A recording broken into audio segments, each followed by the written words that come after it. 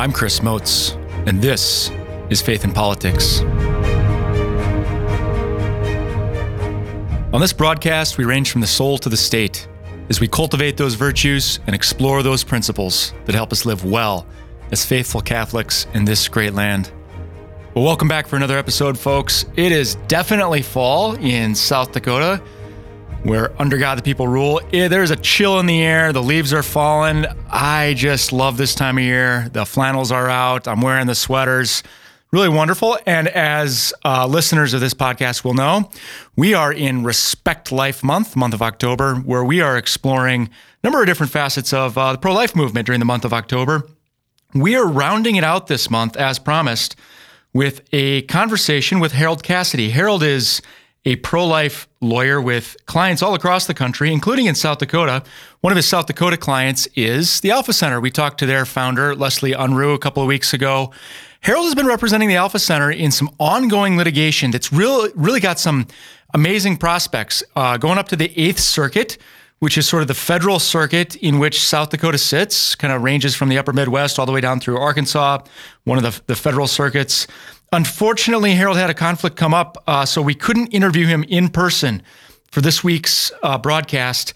But he sat down for an interview with Dale Barcher. Dale is the director of South Dakota Right to Life. Harold and Dale sat for an interview at Right to Life's convention at the beginning of the month.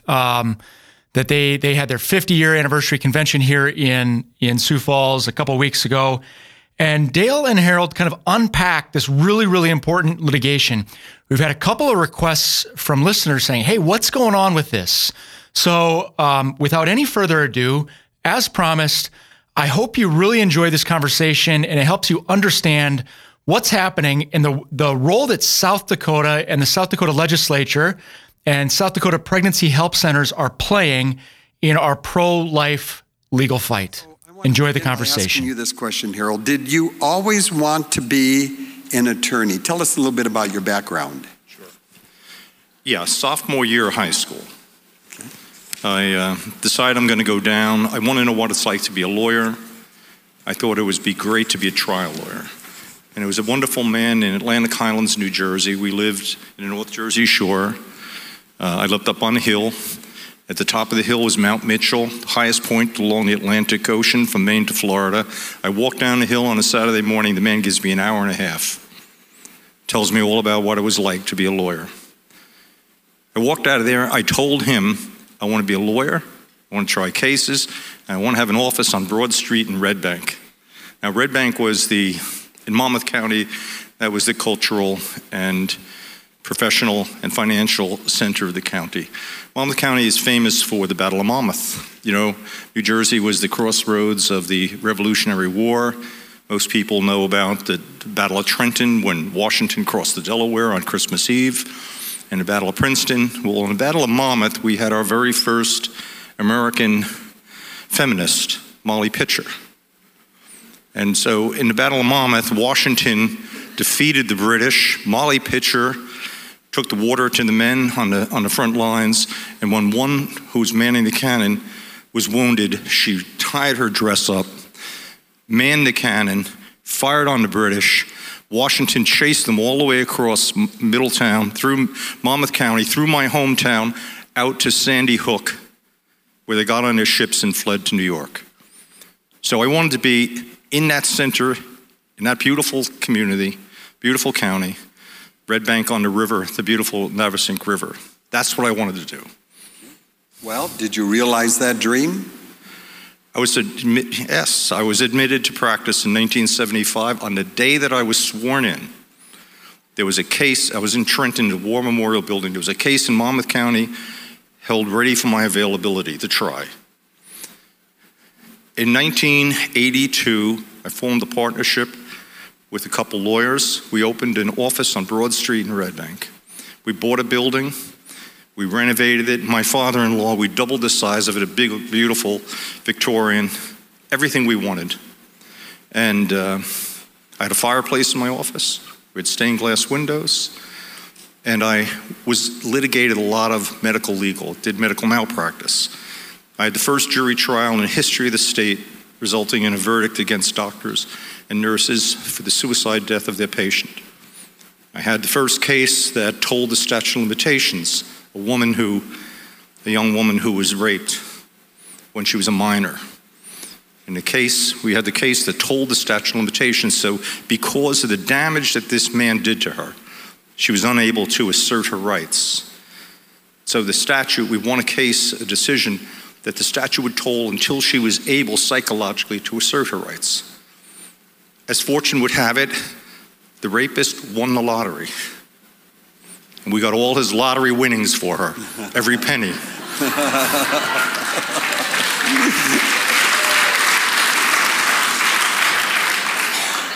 I had the first case in New Jersey that the Supreme Court established the right of someone accused of a crime to have independent counsel.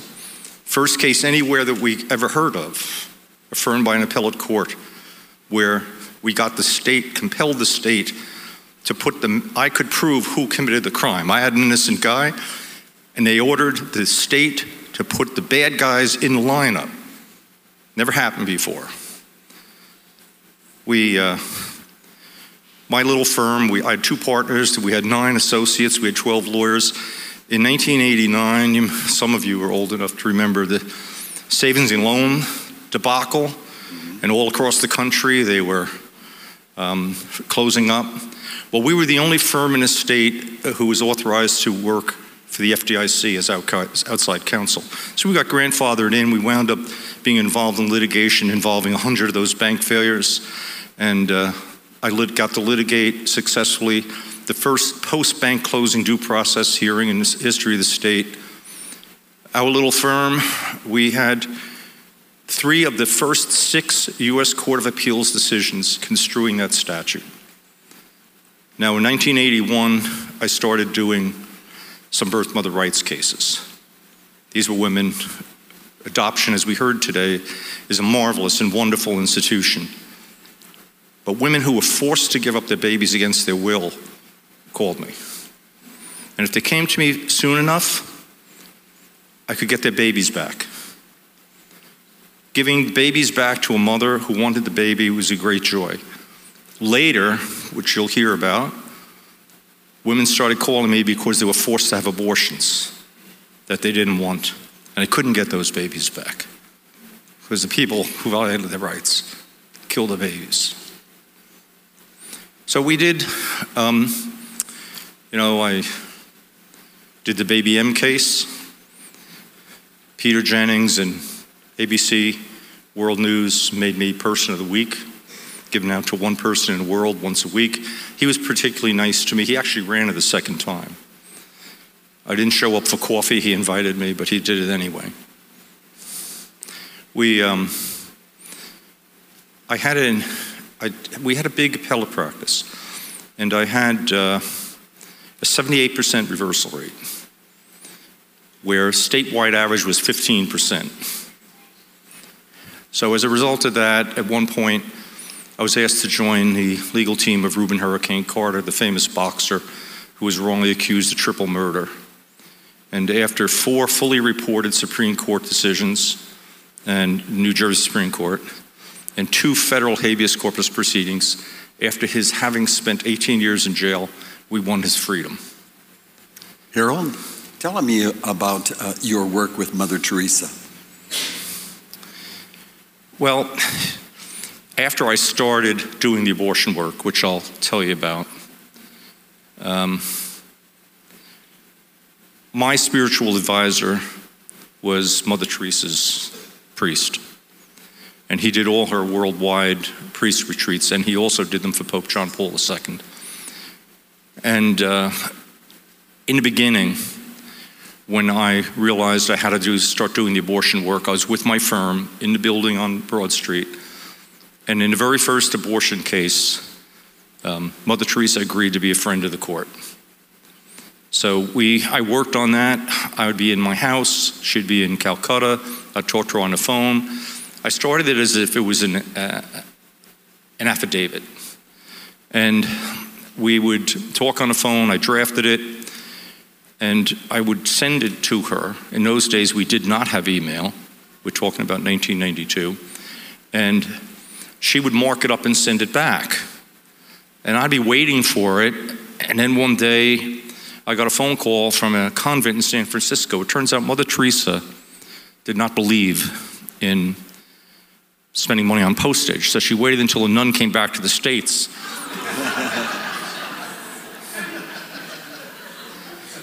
And then I had to pay for overnight mail to get it sent to me. Well, Harold, you're calling Mother Teresa a tightwad?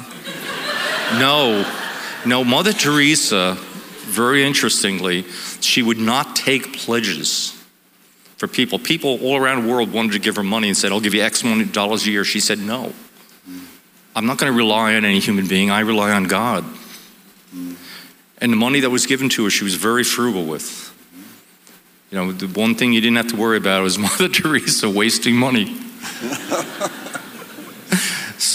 But the other interesting thing about that, and I'm going to tell you about how I got started on the abortion work in a moment, but when I first realized that I had to do the abortion work, living in ground zero of the abortion culture, my wife was scared to death. My partners were scared to death. And she really didn't want me to do it. I called Father Tom one day and I said, Father, I can't do this work if my wife is not going to support it. It'd be impossible. I can't have friction every day when I go home. So he calls Mother Teresa. And I find out later, Mother Teresa creates this scroll with an intention from my wife's conversion on her resistance. She entombs it in the altar in Calcutta and has all the nuns pray for it. Within 3 months, my wife not only decided it was okay, she came to work with me in my office. That's Mother Teresa. But that brief, that affidavit, I realized it had to be a brief. And so I couldn't be her lawyer on an amicus brief. So I called the great Robert George, the brilliant Princeton professor, and I asked him if he would represent Mother Teresa, and he said, oh, no, of course. And he made it better. And I have a copy of it here. Later on, if we have time, I'll read a couple little passages for people. It's a treat. But let me tell you how I got started with this. So in 1989, I'm living my dream. I'm on Broad Street. I've got a very lucrative practice, very rewarding practice. I have a beautiful wife, 4 children. I have a fireplace in my office and the stained glass windows. I'm person of the week. The papers are always writing about how great I am. It was a life of comfort and acclaim. I go to Rome in November of '89. I was asked to go to an international conference to give a talk, and I did. And while I was there, I saw Father Tom. He had an office at the Vatican at that time for Evangelization 2000. And while I was in Rome, I had a deeply, deeply spiritual experience. And it changed my life. Changed my life dramatically. A couple months later, I get a phone call from a couple.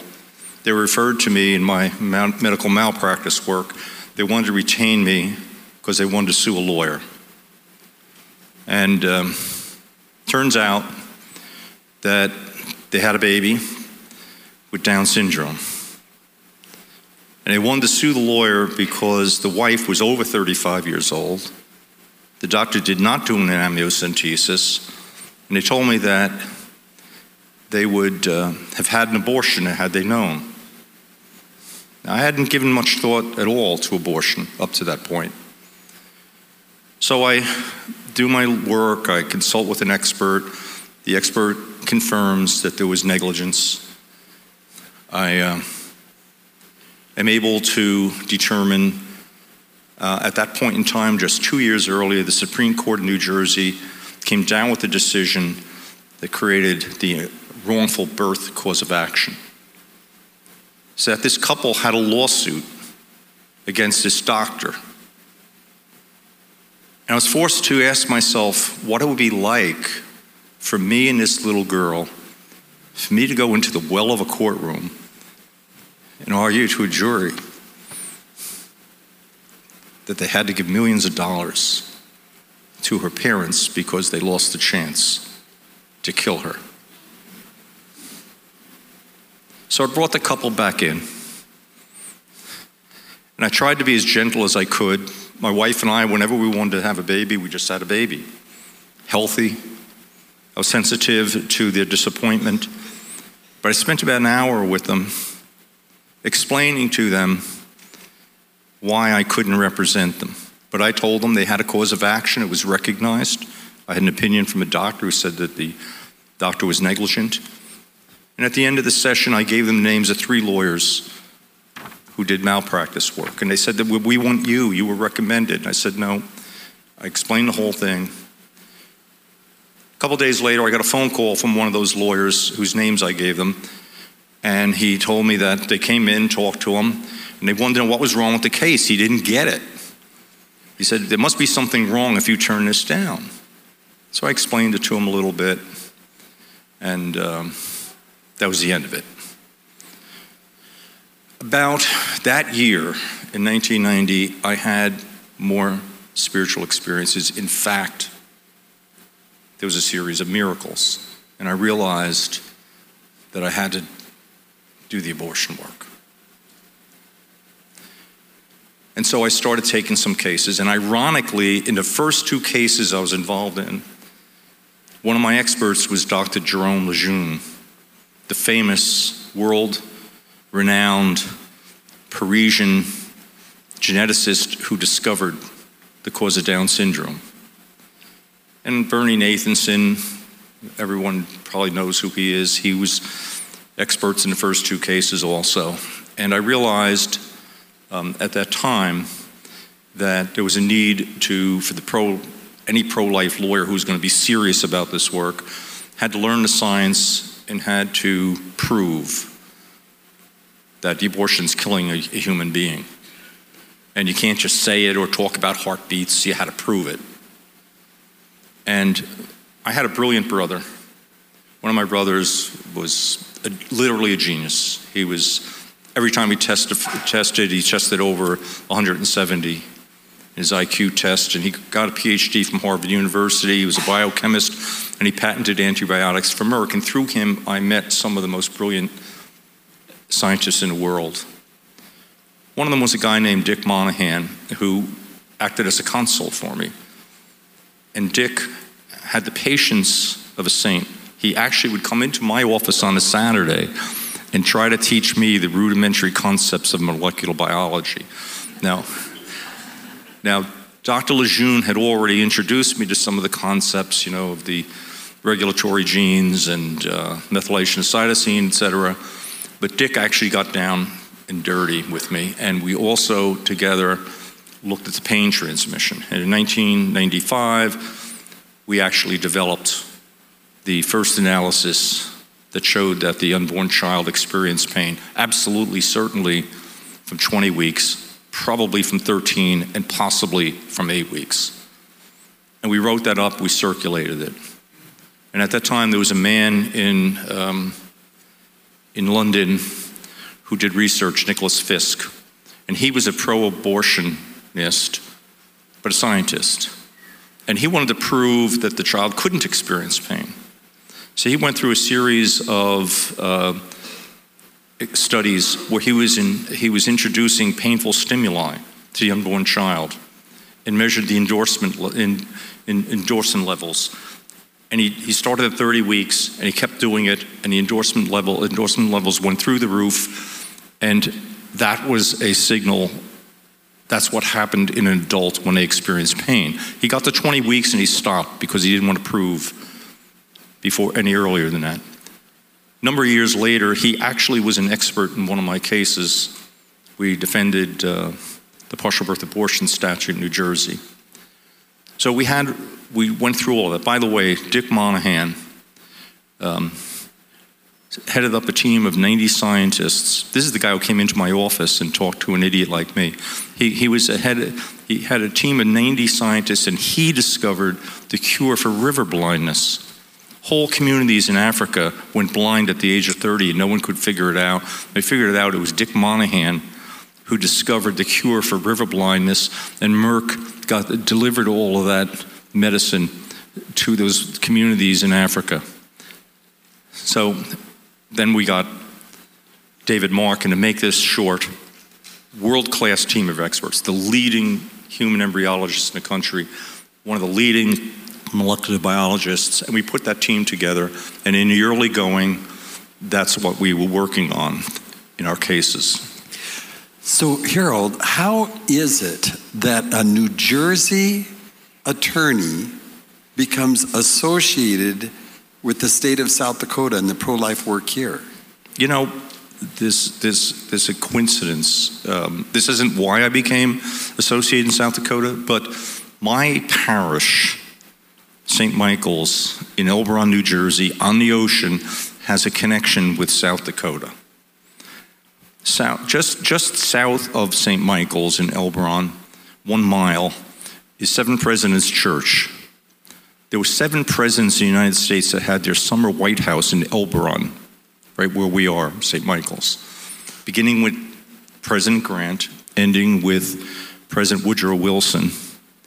And in fact, President Garfield, after he was shot, wanted to die there, and they took him there, and he was on the ocean because he loved the summer breeze. Well, next to Grant's home, there was a big giant place that was owned by the Drexel family.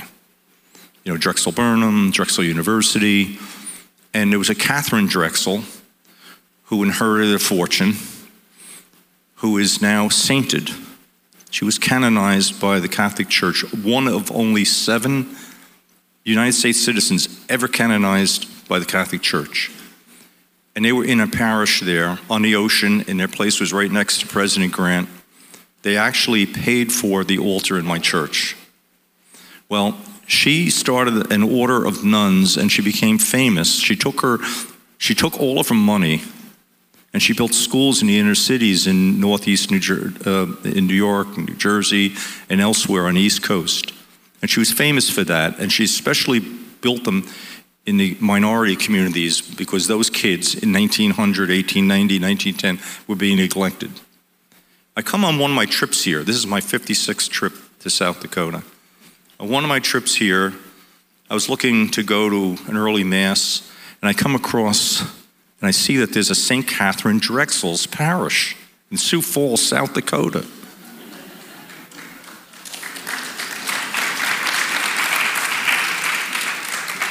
And so I decide I got to go there, and I go to mass there, and after the mass, I talked to the pastor, and I said, how is it that in South Dakota, I can't even believe it, she was only canonized a few years earlier. I said, how is it that there's a St. Catherine Drexel parish? He says, well, actually, we're the 3rd. I said, but why in South Dakota? And he says, because she's the only canonized saint known to ever step foot in South Dakota.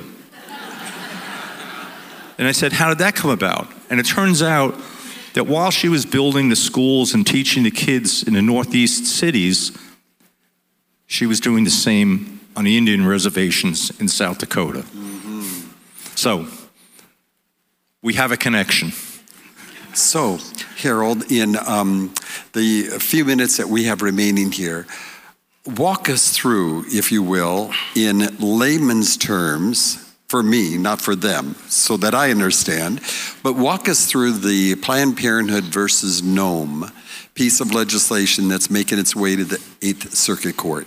Can I do one thing before I do that? Yes, you can. That's important, and we have to leave with that. But there came a point in time when my partners wanted me to stop this crazy abortion work. It's a great story. All right? Like I say, we lived in ground zero. Everybody was apprehensive. Some of the people in the legal community were already talking. What's Cassidy doing? And I was forced to make a decision. I was either going to stay in our law firm, living the dream that I loved, or I'd have to leave and devote myself full time to this. And I made the decision to leave. I owned 50% of that building. I signed it over to my law partners, gave it to them, took some possessions, a desk and some things, took some of our library, and a friend of mine gave me a room in the basement of his building out in the horse country. And so I went out there, and there was a room. My office was 10 foot by 10 foot, concrete walls, no windows. The ceiling was 6.5 feet off the floor. If I jumped, I hit my head. My wife set up her desk in the boiler room. And this is how we started. One day, I'm sitting there feeling sorry for myself, thinking, what the heck did I just do? And the walls seemed colder and the ceiling seemed a little bit lower. And I call Father Tom and I say to him, this is hard. And he says to me, of course it's hard. I said, well, it's really hard. He says, of course it's really hard. You're trying to change the world. And then I said to him, but it's painful. And he says, if you are not feeling pain, you're not doing enough. That was the last time I complained. So I'm asked to talk about the two cases out here that we were involved in. The first case was the Rounds case, which was the informed consent case. It was actually a groundbreaking case. South Dakota, you were the first state to tell the courts, right in the statute, that one of the interests that you were protecting, it was about the children, of course, but not only the children, but the mothers. And that the mother has a fundamental constitutional right to a relationship with her child, and that right needed to be protected. Abortion is not a right or an exercise of right. It's the waiver of one of the most fundamental intrinsic rights any mother has in all of life. And so that was an informed consent statute. And South Dakota won everything. My office represented Alpha Center and Black Hills Pregnancy Center in those cases. And that's Leslie Unruh, you know, Leslie and Alan Unruh and all their great people, and Travis's Black Hills. And you won two different en banc opinions. En banc opinions means all the judges said, this case is so important that we're not going to just leave it up to a 3-judge panel. All 11 judges in the 8th Circuit is going to hear it, and they did it twice. And South Dakota got the attention of the 8th Circuit. The last time that there were two en banc decisions in a single case was about 16 years earlier. But the case that's now in the courts that Dale alluded to is in my judgment, is one of the most important cases in the country, which may prove to be the most important. It is the anti-coercion statute. And your legislature put right in the statute that it is not only a proper exercise of the state's authority, but necessary to exercise its power to protect the mother's fundamental interest over and give precedence to it over this method of terminating it by an abortion. Because all this is termination of those rights. And so we're in the court now, and they passed a wonderful statute to protect the women against coercion and pressure. I'm watching Dale watch his watch, so a lot of watching going on. Okay. And so we're in court now. Some of the provisions that your legislature put in this statute is not duplicated anywhere else. Number one, they said nobody can schedule an abortion except for a doctor. but only after the doctor actually meets with the pregnant mother in person. And only after that doctor does an assessment for coercion and pressure, goes through an analysis of pre-existing risk factors, and only after that doctor goes through the informed consent statute, and then that doctor can schedule an abortion, and only that doctor, but can't take a consent that day. And that abortion can't be scheduled earlier than 72 hours. And in calculating 72 hours, you can't count Saturday, you can't count Sunday, and you can't count annual holidays. And if the woman comes back, the pregnant mother comes back, the doctor can take consent, but only the doctor who did that initial assessment can perform the abortion absent some extraordinary circumstance. Now, all of that is now law. It was enjoined, but the injunction as to all of those provisions has been lifted. But there was another provision, that prior to a consent being taken, that pregnant mother had to go to a registered pregnancy help center to be counseled by certain licensed professionals on what we call the preliminary question. Because this is unlike any other so-called medical procedure, this concept that you have a statute in your state that says it's a murder, punishable life imprisonment, to kill an unborn child at any time after conception. And the statute makes an exception if a doctor gets a consent. And that consent, if obtained, does what? It authorizes the doctor to terminate the mother's fundamental constitutionally protected relationship, terminate the life of one of the doctor's patients, and immunizes the doctor from a felony that is punishable otherwise by life imprisonment. Don't you think it should be informed and voluntary, that consent? So, in this particular procedure, it's unlike anything else. There are non-medical components. The question of whether I can and should keep my child, that has nothing to do with medicine, and they admitted it in this case. It's a non-medical decision. So your legislature, in its wisdom, requires a third-party counseling at a registered pregnancy help center, highly regulated, and limited to the non-medical component, an assessment for coercion pressure, telling the mother all of the help that's available to her, financial, non-financial, public and private, if she really prefers to keep her child, explaining her relationship disclosures, and explaining that there's actually a human being already in existence. That's still enjoined. And that is now in the U.S. Court of Appeals for the Eighth Circuit, the Great Circuit Court.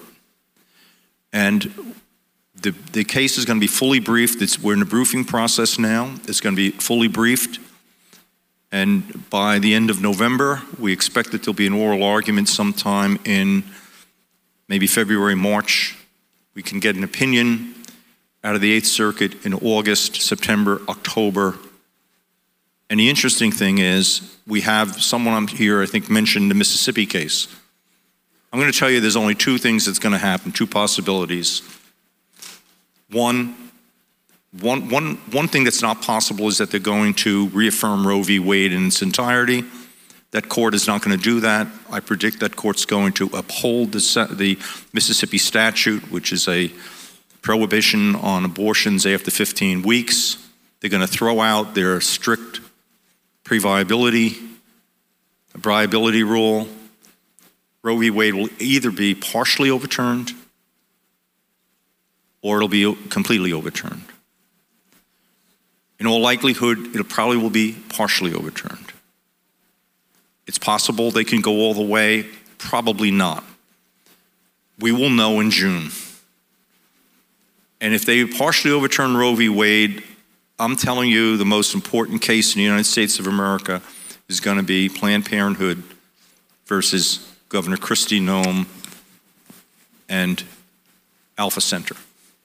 Bye.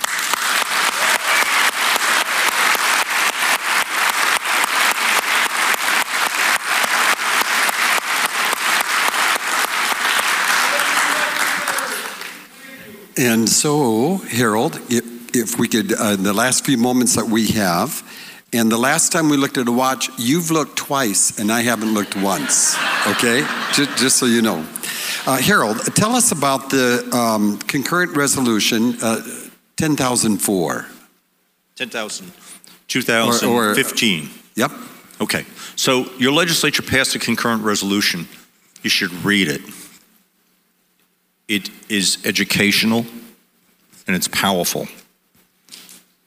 Roger Hunt, the great Roger Hunt, was one of the moving forces. John Hanson. I saw Phyllis Heinemann here. I think she was involved in that. And there were others. I should stop mentioning names because I'll leave out some really important people.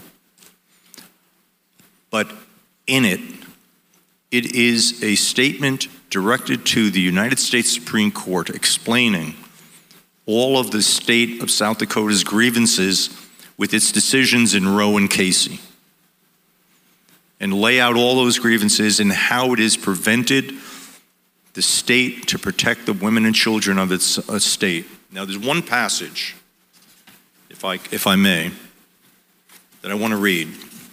There's a lot in here that's worth reading. I'm going to put my glasses on. While you're putting your glasses on, Harold very graciously has brought the convention 75 copies of this concurrent resolution. And so when you leave out at the table, out in the lobby, you can pick up your one copy of the concurrent resolutions. You will love this, especially what Harold's about to read. Harold. So there's a lot of aspects to this that's worth reading, but the legislature said, in part, if there are any self-evident and universal truths that can act for the human race as a guide or light in which social and human justice can be grounded, they are these: that life has intrinsic value, that each individual human being is unique and irreplaceable, that the cherished role of a mother and her relationship with her child at every moment of life has intrinsic worth and beauty, that the intrinsic beauty of motherhood is inseparable from the beauty of womanhood, and that this relationship, its unselfish nature, and its role in the survival of the race is the touchstone and core of all civilized society. Its denigration is the denigration of the human race. This relationship, its beauty, its survival, its benefits to the mother and child, its benefits to society, all rest in the self-evident truth that the mother is not the owner of her child's life. She's the trustee of it. Oh, amen. Amen.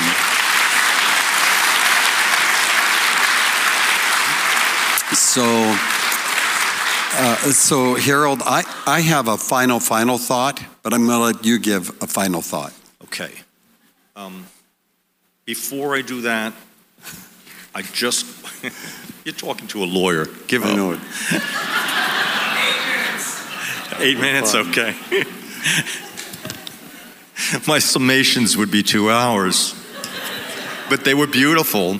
And there were a couple of times where I even had juries saying, "Don't stop, please." And the judge said, "Please stop." So Mother Teresa is talking about being an outsider. This is the only brief she ever filed in her life, okay? Mm-hmm. And she says, talking about being an outsider, she says, "In another sense, no one in the world who prizes liberty and human rights can feel anything but a strong kinship with America. Yours is the one great nation in all of history which is founded on the precept of equal rights and respect for all humankind, for the poorest and weakest of us, as well as the richest and the strongest. And as your Declaration of Independence put in words that have never lost the power to stir the heart, we hold these truths to be self-evident, that all men are created equal, that they are endowed by their Creator with certain inalienable rights, and among these are life, liberty, and a pursuit of happiness." And Mother Teresa says, a nation founded on these principles holds a sacred trust to stand as an example to the rest of the world, to climb ever higher in its practical realization of the ideals of human dignity, brotherhood, and mutual respect. It has been your constant efforts in fulfillment of that mission, far more than your size or your wealth or your military might, that have made America an inspiration to all mankind. It must be recognized that your model was never one of realized perfection, but one of ceaseless aspiration. And she goes on to say, that talking about this aspiration, the task has never always been an easy one, and each generation has faced its own challenges. But in a uniquely courageous and inspiring way, America has kept its faith. And then she talks about one of the fatal, infinitely tragic, destructive departures from that effort. And she goes on to say, America needs no words from me to see how your decision in Roe v. Wade has deformed a great nation. Human rights are not a privilege conferred by government. And she goes on to talk in a very pretty way. And she ends with this thought. She says, I have no new teaching for America. I seek only to recall you to faithfulness to what you once taught the world. Your nation was founded on the proposition, very old as a moral precept, but startling and innovative as a political insight, that human life is a gift of immeasurable worth and that it deserves always and everywhere to be treated with the utmost dignity and respect. That's Amen. Mother Teresa.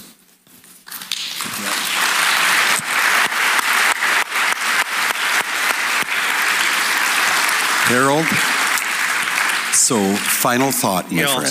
So one final thought. All of life is in collaboration with God.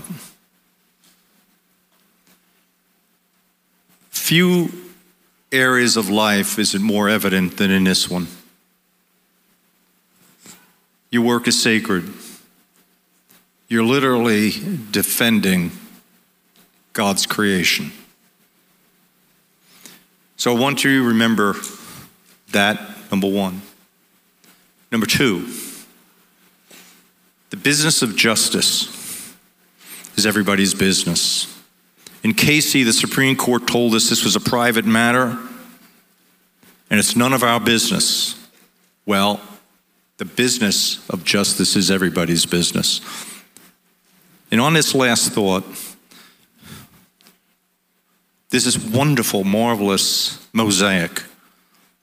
When you look at the people who are fighting to defend this creation.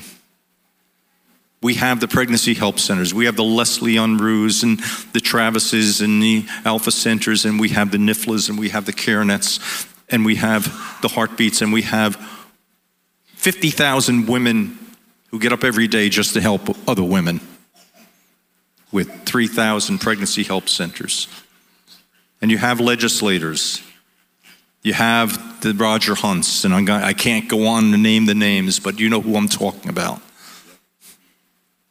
And we have the AULs and the ADFs and the ACLJs, and we have the Right to Life, and we have the South Dakota Right to Life, and we have the Dales, and we have all those people. We have the legislators, and we have the governors who sign the bills, and in some instances inspire them. And we have the experts who put their whole reputations and their careers on the line. And I can go on and on and on. We have brilliant people like the Robert Georges, like the Helen Alvarez, like the John Finneses, and the Jerry Bradleys. And this great mosaic. And we shouldn't soil it. You're not in this room by happenstance. It's not a coincidence that you're here. You've been called to do this work. And this God's mosaic, called to do this work.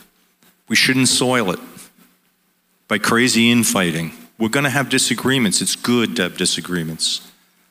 I once had a guy work for me, a lawyer for 18 years. His job was just only to tell me why I was wrong all the time. And 10 to 15% of the time he convinced me that he was right. Changed my mind. But the other times, it strengthened your argument. It strengthened your analysis. We should challenge each other. That's okay. But never make it personal and never attack each other. So 2 things, and then I'm going to get off the stage. 1, all of life is a collaboration with God. And 2, the business of justice is everybody's business. And you know what? It just occurred to me. I'd like to hear you say that. The business of justice is everybody's business. The business of justice is everybody's business. Thank you. And thank you for tuning in for this episode, dear listeners. As always, grateful for you joining us. If you've got feedback, as always, comments, critiques, show ideas, we want to hear from you. You can go to sdcatholicconference.org, click Contact Us, drop us a note. Love to hear from you. Until next time, live well.